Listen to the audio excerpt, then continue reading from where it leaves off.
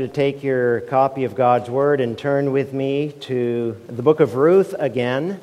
If there are any of you who are visiting with us this morning, it is on page 200 in your pew Bible, and I trust that one of our ushers gave you a guest bag.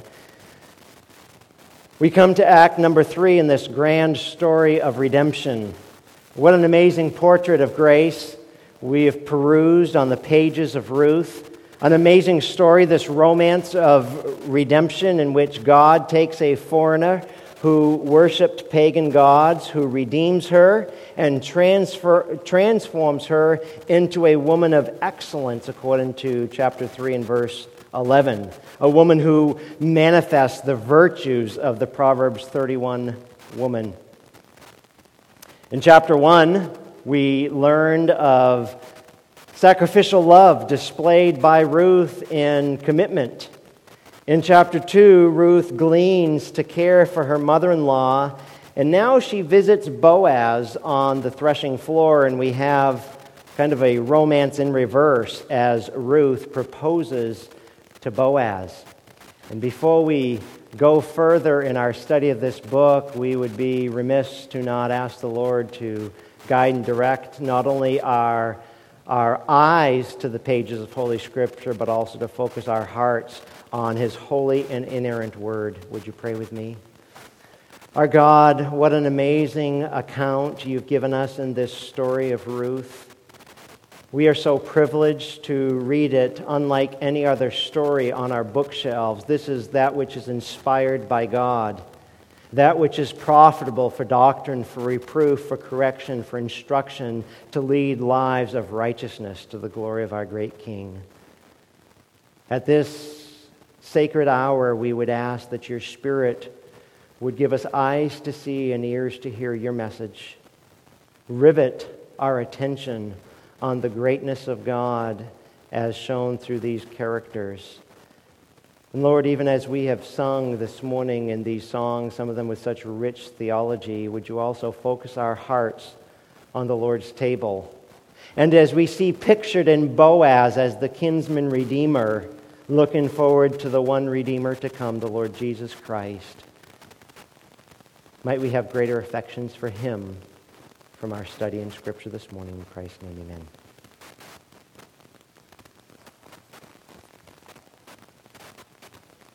What we have in this story that started with ruin, we were introduced to a woman. The woman's name was Naomi, who lost her husband, who lost her sons. She leaves Bethlehem, which means house of bread, a place of plenty and fullness, which was going through famine, to find food in a far-off place, the land of Moab, the same place that we read about in Amos chapter 2 this morning that God eventually judged for their sinful ways. She returns to the house of bread, receives a reception by the ladies of the town, and Ruth goes out into a field to take care of herself and her mother-in-law, and she receives a reception by Boaz in the field. And now so we've gone from ruin to reception to romance, quickly along in this story. It will culminate in the final chapter with redemption by Boaz, and even a reward of a son. That son's name will be Obed. But what we have here is hope restored to Naomi. She goes from depressed to matchmaker, and that is a severe leap. Boaz, being the clear-thinking man that he is, one whom we learned last week is a man of valor, a wealthy man, an influential man in his community who led an exemplary life. He had heard of Ruth's sacrificial commitment in love. He was no dummy to pass her up. So would you read with me Ruth chapter 3, beginning in verse 1. In Act 3 of this story, then Naomi, her mother-in-law, said to her, "My daughter, shall I not seek security for you, that it may be well with you?" So it is with every true matchmaker, right? It's not their own story they're writing for you, it's your story. But she starts off that way. Now is not Boaz our kinsman, with whose maids you were? Behold, he winnows barley at the threshing floor tonight. Wash yourself, therefore. Anoint yourself. Put on your best clothes. Go down to the threshing floor. But do not make yourself known to the man until he has finished eating and drinking. It shall be when he lies down that you shall notice the place where he lies. You shall go and uncover his feet and lie down. Then he will tell you what you shall do. She said to her, all that you say I will do. So she went down to the threshing floor and did according to all that her mother-in-law had commanded her. When Boaz had eaten and drunk, and his heart was merry, he went to lie down at the end of the heap of grain, and she came secretly and uncovered his feet and lay down. It happened in the middle of the night that the man was startled and bent forward, and behold, a woman was lying at his feet. He said, "Who are you?" And she answered, "I am Ruth, your maid. So spread your covering over your maid, for you are a close relative." Then he said, "May you be blessed of the Lord, my daughter.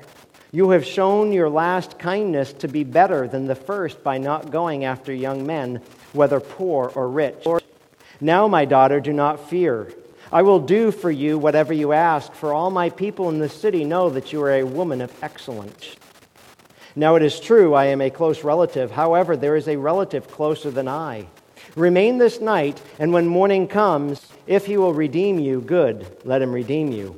But if he does not wish to redeem you, then I will redeem you as the Lord lives. Lie down until morning." So she lay at his feet until morning, and rose before one could recognize another. And he said, "Let it not be known that the woman came to the threshing floor." Again he said, "Give me the cloak that is on you, and hold it." So she held it, and he measured 6 measures of barley and laid it on her. Then she went into the city. When she came to her mother-in-law, she said, "How'd it go, my daughter?" And she told her all that the man had done for her.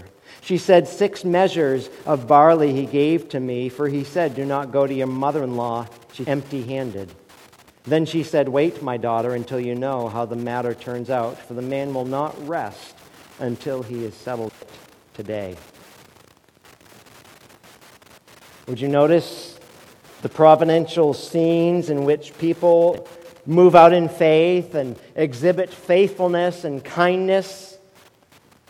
We see so many themes from the pages of Scripture. Not only that Yahweh is alive, He is not dead. Yahweh is acting in Naomi's acts.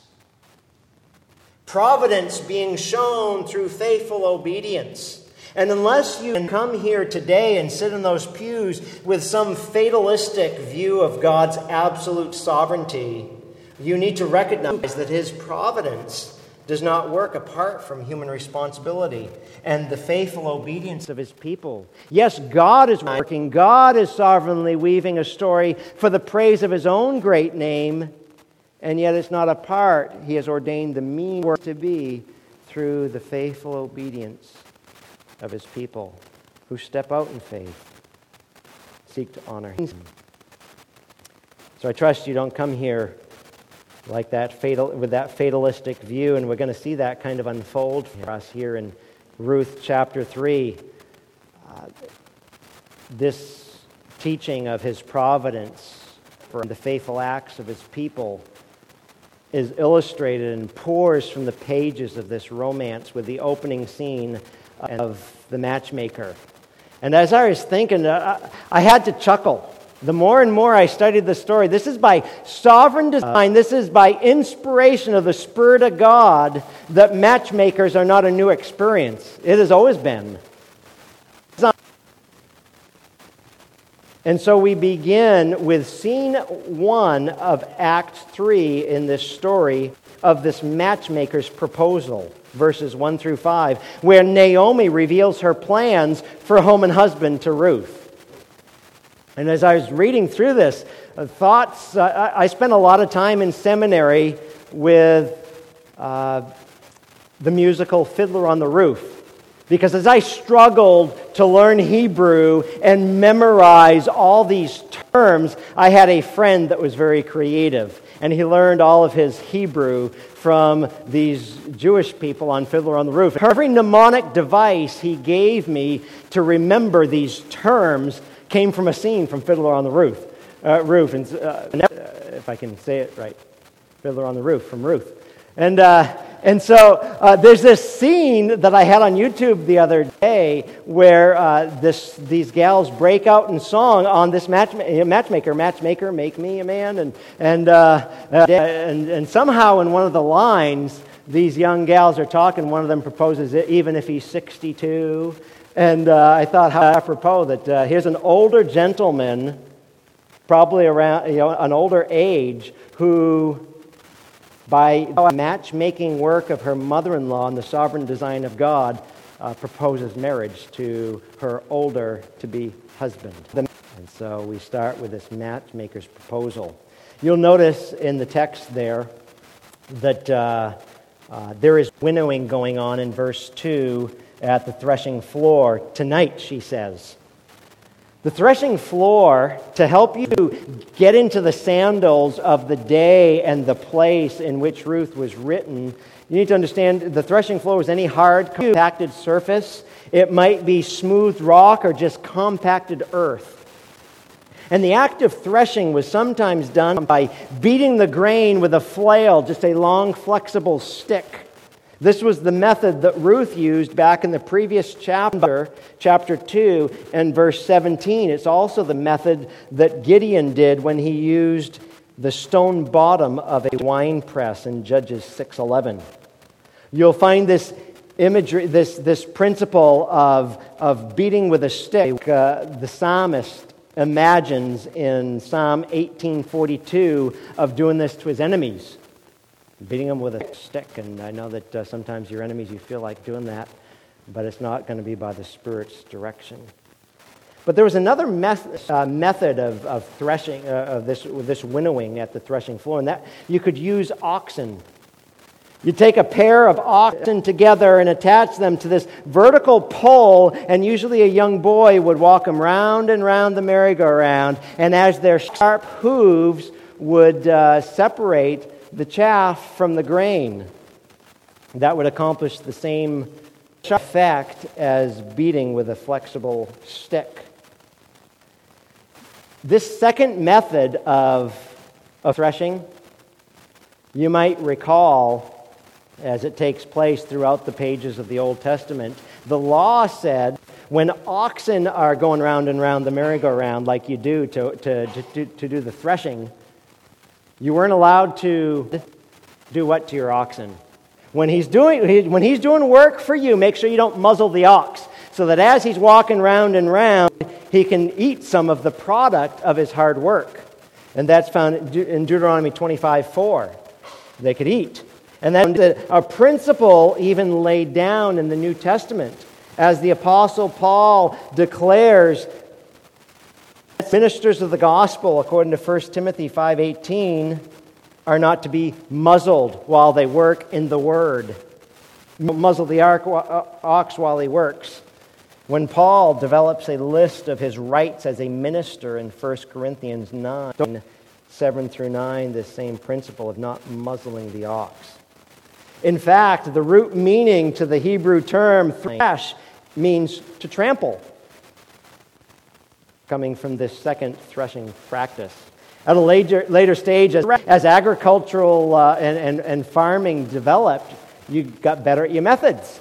And they developed a threshing sledge where oxen could pull along this, just like they'd pull a plow. You'd take these planks and you'd fasten them together, and on the underside would be flints stuck in, so that as you'd have the oxen pull that across the grain, it would do the work for you. And it was a lot quicker than beating with a flexible stick or even having oxen go round and round. You would, when you're trying to gather your grain and separate your grain and get it all ready, you would winnow. That's what Boaz was doing. So when she comes to him at night, this is one sweaty dude. In the evening is when the Mediterranean air would blow, and so as you've gathered all these sheaves that the ladies had bound together, the men with their sickles had cut down, it would be placed there, and then as you would take a winnowing fork and throw it up in the air, the Mediterranean air would just kind of separate. The heavy stuff, the grain, would fall down to the hard surface, and then the chaff would just blow away. That's the practice Boaz was involved in the evening. So, mother-in-law comes up with this grand scheme for home and husband and says, daughter, here's what you shall do. Verses 1 through 5. And then scene 2 of this story, verses 6 through 15, we've got a planned encounter. Just like Mom said, okay, let's go down to the threshing floor to find this guy. Ruth went to the threshing floor according to verse 6. She carries out the plan, and Boaz offers redemption. Now this, again, being a Jewish book and written to a different people at a different time in a different land, might seem odd to you. Her speech a bit cryptic when in verse number 9, he's saying, who are you? Well, I'm Ruth, your maid. So spread your covering over your maid, for you're a close relative. And lest you scratch your head for too long, go back with me to Deuteronomy 25, if you would, to let Scripture interpret Scripture and to fill in any gaps in our minds. Deuteronomy 25 introduces us to a custom of the day, Levirate custom of marriage. And in Deuteronomy 25, we can kind of review the gracious provision by God even in the law. In Deuteronomy 25, verse 5, notice this gracious allowance that God set before His people. He says, when brothers live together and one of them dies and has no son, when Scriptures say no son, think through a Jewish mind here, no son, no heritage, no promoting of the family name. It's going to be snuffed out because you got no inheritance, no children. Big deal. No son. That the wife of a deceased shall not be married outside the family to a strange man. In other words, keep it in the tribe. Family loyalty. Her husband's brother shall go into her, take her to himself as wife, and perform the duty of a husband's brother to her. It shall be that the firstborn whom she bears shall assume the name of his dead brother, so that his name will not be blotted out from Israel. But if the man does not desire to take care of his brother's wife, then his brother's wife shall go up to the gate to the elders and say, my husband's brother refuses to establish a name for his brother in Israel. He's not willing to perform the duty of a husband's brother to me. Notice, without chuckling, verse 8, then the elders of the city shall summon him, speak to him. If he persists and says, I don't desire to take her, in other words, as a bride, then his brother's wife shall come to him in the sight of the elders, pull his sandal off his foot and spit in his face, and she shall declare, thus it is done to the man who does not build up his brother's house. In Israel his name shall be called the house of him whose sandal is removed. In other words, your name, instead of becoming mud, becomes the guy who turned the scale down. Not a great name to be had. But anyways, her statement probably seems odd to the casual observer as you're reading through Scripture. What is she saying here, going back to our text here in Ruth 3, verse 9? I'm Ruth. Spread your covering over your maid, for you're a close relative. This is Levirate marriage that we just read about.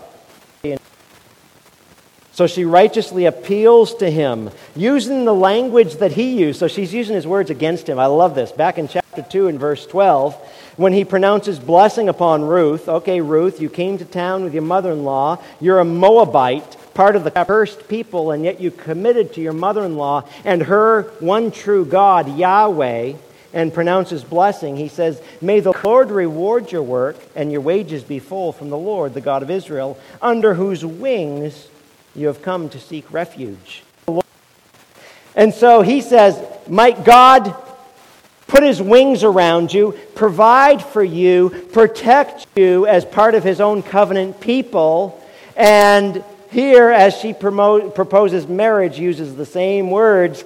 Boaz, where are the wings of protection and provision? Because we're the answer to God's prayer, as we even made note of last week. So she righteously appeals to him using the same words. And like I'd mentioned last week, this is classic biblical figurative language of protection. It's used often of the one true God, the covenant-keeping God, the one who initiates relationship, Yahweh himself.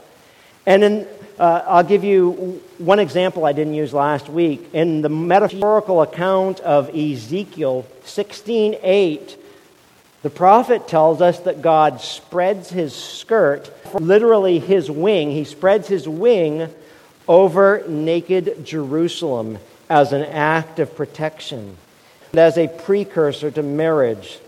So these words of Ruth would be common, they would be understood to those that were being addressed in that day. These words of Ruth, used in a similar vein, is an idiomatic marriage proposal. Protection, marriage, raising up godly seed. Now, before we move on, you probably note over the last few years in teaching that many times when I'm preaching behind the sacred desk or in adult Sunday school from the lectern, I often don't deal with a lot of interpretive issues of passages of Scripture. Because of time's sake. We just want to unpack what it means, not trying to speculate why it doesn't mean what it really says and why so-and-so thinks that it means something other. And so oftentimes I don't want to engage in the few short moments we have together in speculation and interpretive issues. But this is not one of those times. I would bring this romance of redemption to the forefront and hold up to our sex-crazed world. Contrary to many Bible scholars and many commentators, there is not one single sexual overtone here suggesting impropriety. This is a minority position. This is God's story of redemption, His story of a righteous romance, and you don't need to insert the smut, the suggestive language, the idea that something happened that really didn't happen on the threshing floor.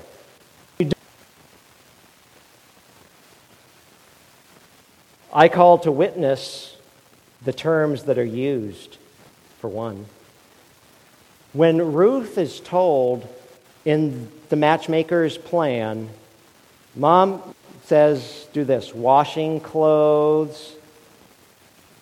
and clothes and the other terminology that's used, she's going to propose marriage, not to sleep with the guy. Furthermore, you notice another word in our text, particularly in verse number 11. When Boaz and her are dialoguing with each other, what is her reputation before the entire city at the city gates? He addresses her, he says, "My daughter, don't fear. I will do for you whatever you ask, for all my people in the city know that you are a woman of excellence, a woman of virtue." Such terms give no allowance for scholars or commentators to say that there's a sexually charged atmosphere. As one commentator that I quoted in adult Sunday school, I'll throw him under the bus here and let him remain anonymous. Another who says that this scene is laden with sexual overtones, and one who says that it's provocative circumstances. And another who says in reference to her uncovering his legs, this commentator says that suggests that you uncover yourself at the place of his feet. Disrobe in front of him, inviting him to take her physically. In his commentary, pages 19 through 21, the caption is this: striptease by night. I'm offended by that. I'm offended by those that want to insert that and not extract from the text instead of read into the text. This is a righteous romance, beloved. Don't spoil it. Don't mess it up. This misses the beauty of God's providential weaving of details of a righteous romance filled with His lavish grace and kindness, and even pictured on a human plane of experience what Christ would come to do as He redeems His people. For one, verse 10. Notice as He says for her not to fear, you have turned down all the young bucks that were of marriageable age. He pronounces blessing. He says that you've been severely kind.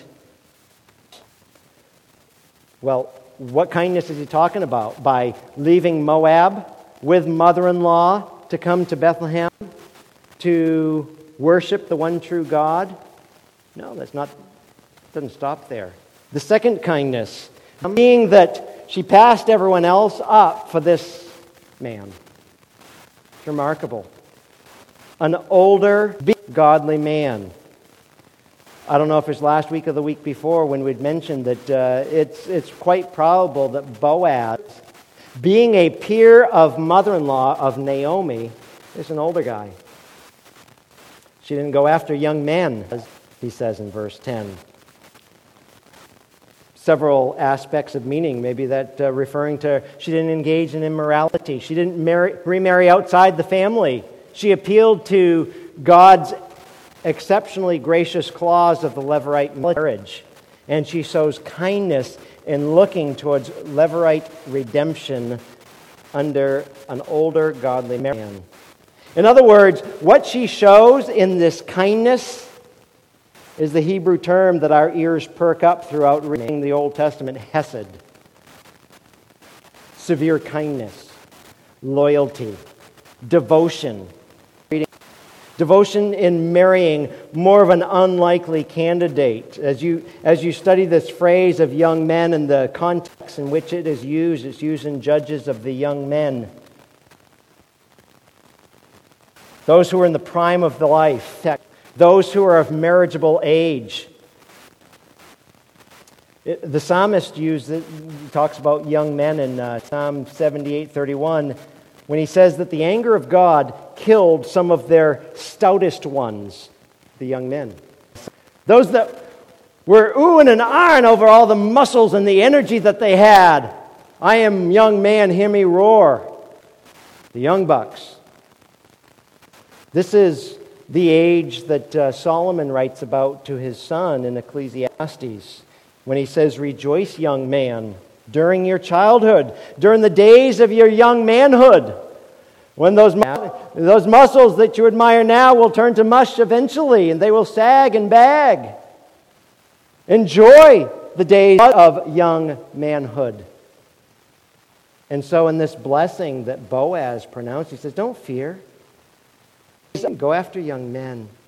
You've expressed a severe, lavish kindness in proposing marriage to me.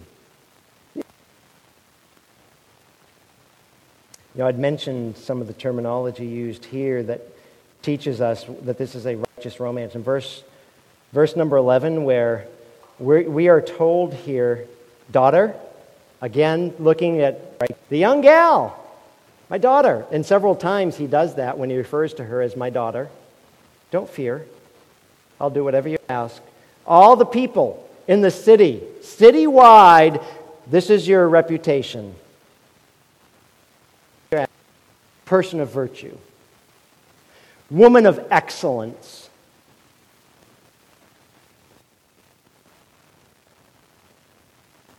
Solomon tells us in his wisdom book of Proverbs, chapter 12 and verse 4, men, if you find an excellent wife, she's your crown of rejoicing. She's the crown of her husband. Many of you that worship here you got MacArthur Study Bibles. And I thought that it was noteworthy that there's a little chart, a little call-out section here in the book of Ruth, comparing this virtuous, strong, excellent woman to the woman that Solomon tells his son in Proverbs 31, make sure you find. Find a virtuous woman. Find an excellent wife. And so he pens in Proverbs 31 a Hebrew poem. It's an acrostic where one Hebrew letter spells it out. And it's no stretch to make this connection between her and the Proverbs 31 woman. Same Hebrew word used. There's amazing parallel, and they share at least 8 character traits. Jot them down. Jot them down. Young ladies, this is what you are to aspire to. This is God's woman, a woman who fears the Lord. A woman of power and freedom because she's clean in her conscience from her virtuous life. This is God's standard of one who fears Him. Young men, this is the kind of gal you are to pursue in a lifelong covenant of marriage. If I were to import Proverbs 31 to us seeing this virtuous woman, Ruth, we find, first of all, she's devoted to her family. We find not only that is she devoted to her family, she leaves her culture, her language, her false gods, Chemosh, and all the other false gods. She leaves everything for her mother. She's devoted to her family. And not only she doesn't just stop with mother-in-law, but she seeks to have a levirate marriage and be redeemed by a close relative, devoted to her family. Number 2, she's delighted in her work.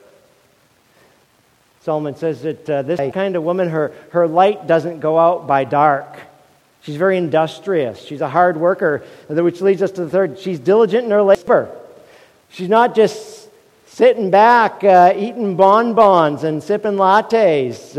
If she is sitting back, she's instructing her kids as to what housework to be doing while she's doing that. She's a great manager and supervisor. So she's devoted to her family. She delights in her work. She's diligent in her labor. Fourthly, she's dedicated to godly speech. This is something that all the ladies in town were saying about her when they say she is a strong woman. She is an excellent wife.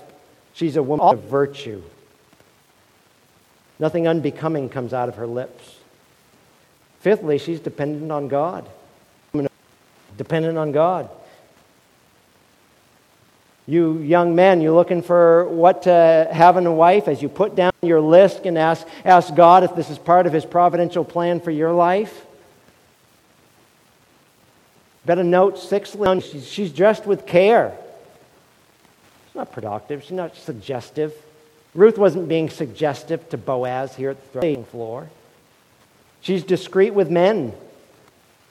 Eighth and finally, she delivered blessing. She is the one who brings back fullness to her mother-in-law. Remember Naomi, whose name means pleasant? She comes back home, and the gals say, "Hey, Naomi's here, Pleasant's here." She says, "No longer call me Pleasant, call me what? Call me Mara. God's brought bitterness into my life." And last week in chapter 2, we saw fullness starting to come into her life through the gleaning that her daughter-in-law did. And here at the end of chapter 3, as she's bringing back even more grain. And not only does her blessing stop with mother-in-law, it continues over to Boaz. And Boaz, not to be undone in godliness, righteously defers in verse number 12. It's remarkable. He says, "Yes, Ruth, I am what you say. I'm a close relative, but there's something you might not be aware of. Here's the fly in the ointment. Matchmaker had a great plan, but there's a closer relative than me. I'd love to get in on the deal, but I don't know if I can." He righteously defers, and yet lovingly commits to duty in verse 13. He says, "Remain this night. When morning comes, we'll figure it all out. If he will redeem you, good. let him redeem you. But if he does not wish to redeem you, then I will redeem you as the Lord lives. Lie down until morning. So he righteously defers, he lovingly commits to duty if in God's kindness God would allow it. He even purely emulates a true godly maiden, no immorality, as we've stated. Insisting on no appearance of evil, she lay down where, according to verse 14? At his feet. At his feet. And finally, excelling in kindness and lavish provision, verse 15, he said, give me the cloak that's on you, hold it. What are you going to do with it? I'll show you what I'm going to do with it. And he pours out all the grain that he was just protecting. He's sleeping at the threshing floor so thieves and robbers don't come in and steal it. And he freely gives her 6, notice in italics, measures. We don't know if it was an ephah or a seah. It's probably a seah, which is a third of an ephah, which would be somewhere between 60 and 90 pounds, if I remember correctly. Lavishness, kindness. So here you've got a godly couple that might be heading to the wedding gate, they might not. They will be married in the Lord, 2 godly mates, because that is God's goal. And just to reiterate what we said, the beauty of this picture of a sacred pursuit, she lay at his feet. He's a man of integrity. Throw that in for his virtue. In spite of Hollywood and the statistics you might read that CNN or any other biased liberal media wants to promote, how that virginity isn't a virtue to be held on to, and that in order to have a good story, it needs to be sexually promiscuous and not pure. Her reputation, woman of noble character. That's what the entire city said about her. She'd come to Bethlehem to place herself under the wings of Yahweh, and now under the wings of Boaz. She's simply speaking of protection and proposal and marriage. So notice that virtue in this story. Notice the purity as an Old Testament example that we learn from, that we're admonished by. And don't rush on without noticing a second thing as we gather around the Lord's table this morning. This theme of redemption that has finally been introduced in this chapter. Being a kinsman, the redeemer, the Hebrew term goel. It's not going to come to fruition until the next act of the story, until chapter 4. We've got to hold on till next week. But there is a pledge to redemption that's assured. Boaz says, whether he does it or I do it, you'll be taken care of. He will perform it, verse 13, if he's afforded the privilege and opportunity. This term, goel, this term kinsman that runs throughout the story, means close relative. One who would redeem his kin from difficulty, from danger. It's used 13 times in this little Old Testament book, presenting a picture, a type of the one coming who would do greater works than Boaz himself did. A kinsman redeemer, one qualification was you got to be related by blood. We read that in Deuteronomy 25. How does this picture the coming one, the coming redeemer, the coming kinsman? We're told that God robed himself in human flesh. That the Word, as John says in his gospel account, the Word became flesh and dwelt among us. Paul picking up this picture, this grand theme, writes to the churches around the northern Galatian region. And he says this about the one who became part of humanity, the God-man, the one who was 100% God and yet 100% man. He says in Galatians chapter 4, verses 4 and 5, that when the fullness of time came, at God's appointed time, God sent forth his Son, born of a woman, born under the law, so that he might redeem those who were under the law, that we might receive the adoption as sons. You ever comprehend and wonder, if this table celebrates Christ and salvation, Him accomplishing, why didn't He come right at the cross? Why did He step into time and human flesh so many years before that? He was born under the law. To be the perfect law keeper as a satisfactory substitute for sinners, for law breakers like you and like myself. That us perfect law breakers could have a law keeper. That He could fulfill the law that we couldn't. We could only break. Paul writes to the Romans in Romans 1:3, he says that he was born as a descendant of David according to the flesh. We're going to find a little bit about this with Obed next week. It's remarkable. So to be a kinsman redeemer, you've got to be related by blood. Boaz was, and so was the coming one, his antitype in the New Testament, the Lord Jesus Christ. To be a kinsman redeemer, one to save your kin from difficulty, from trouble. You need to be able to pay the price of redemption. Peter tells us in his first epistle, the first chapter, how we were redeemed. And as we celebrate the Lord's table, and not only our redemption, but our Redeemer, that we were redeemed by the precious blood of a lamb, unblemished and spotless, by the perfect, spotless blood of Christ.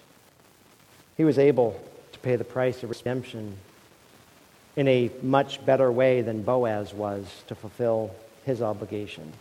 And thirdly, to be a kinsman redeemer, to save your kin, you need to be willing to redeem. We see from the story Boaz was willing, if it was possible.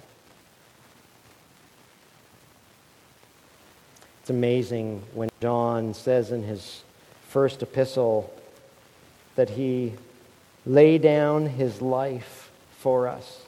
And as the Lord Jesus walked the earth and He taught His followers, He gives the parable of the Good Shepherd, John chapter 10.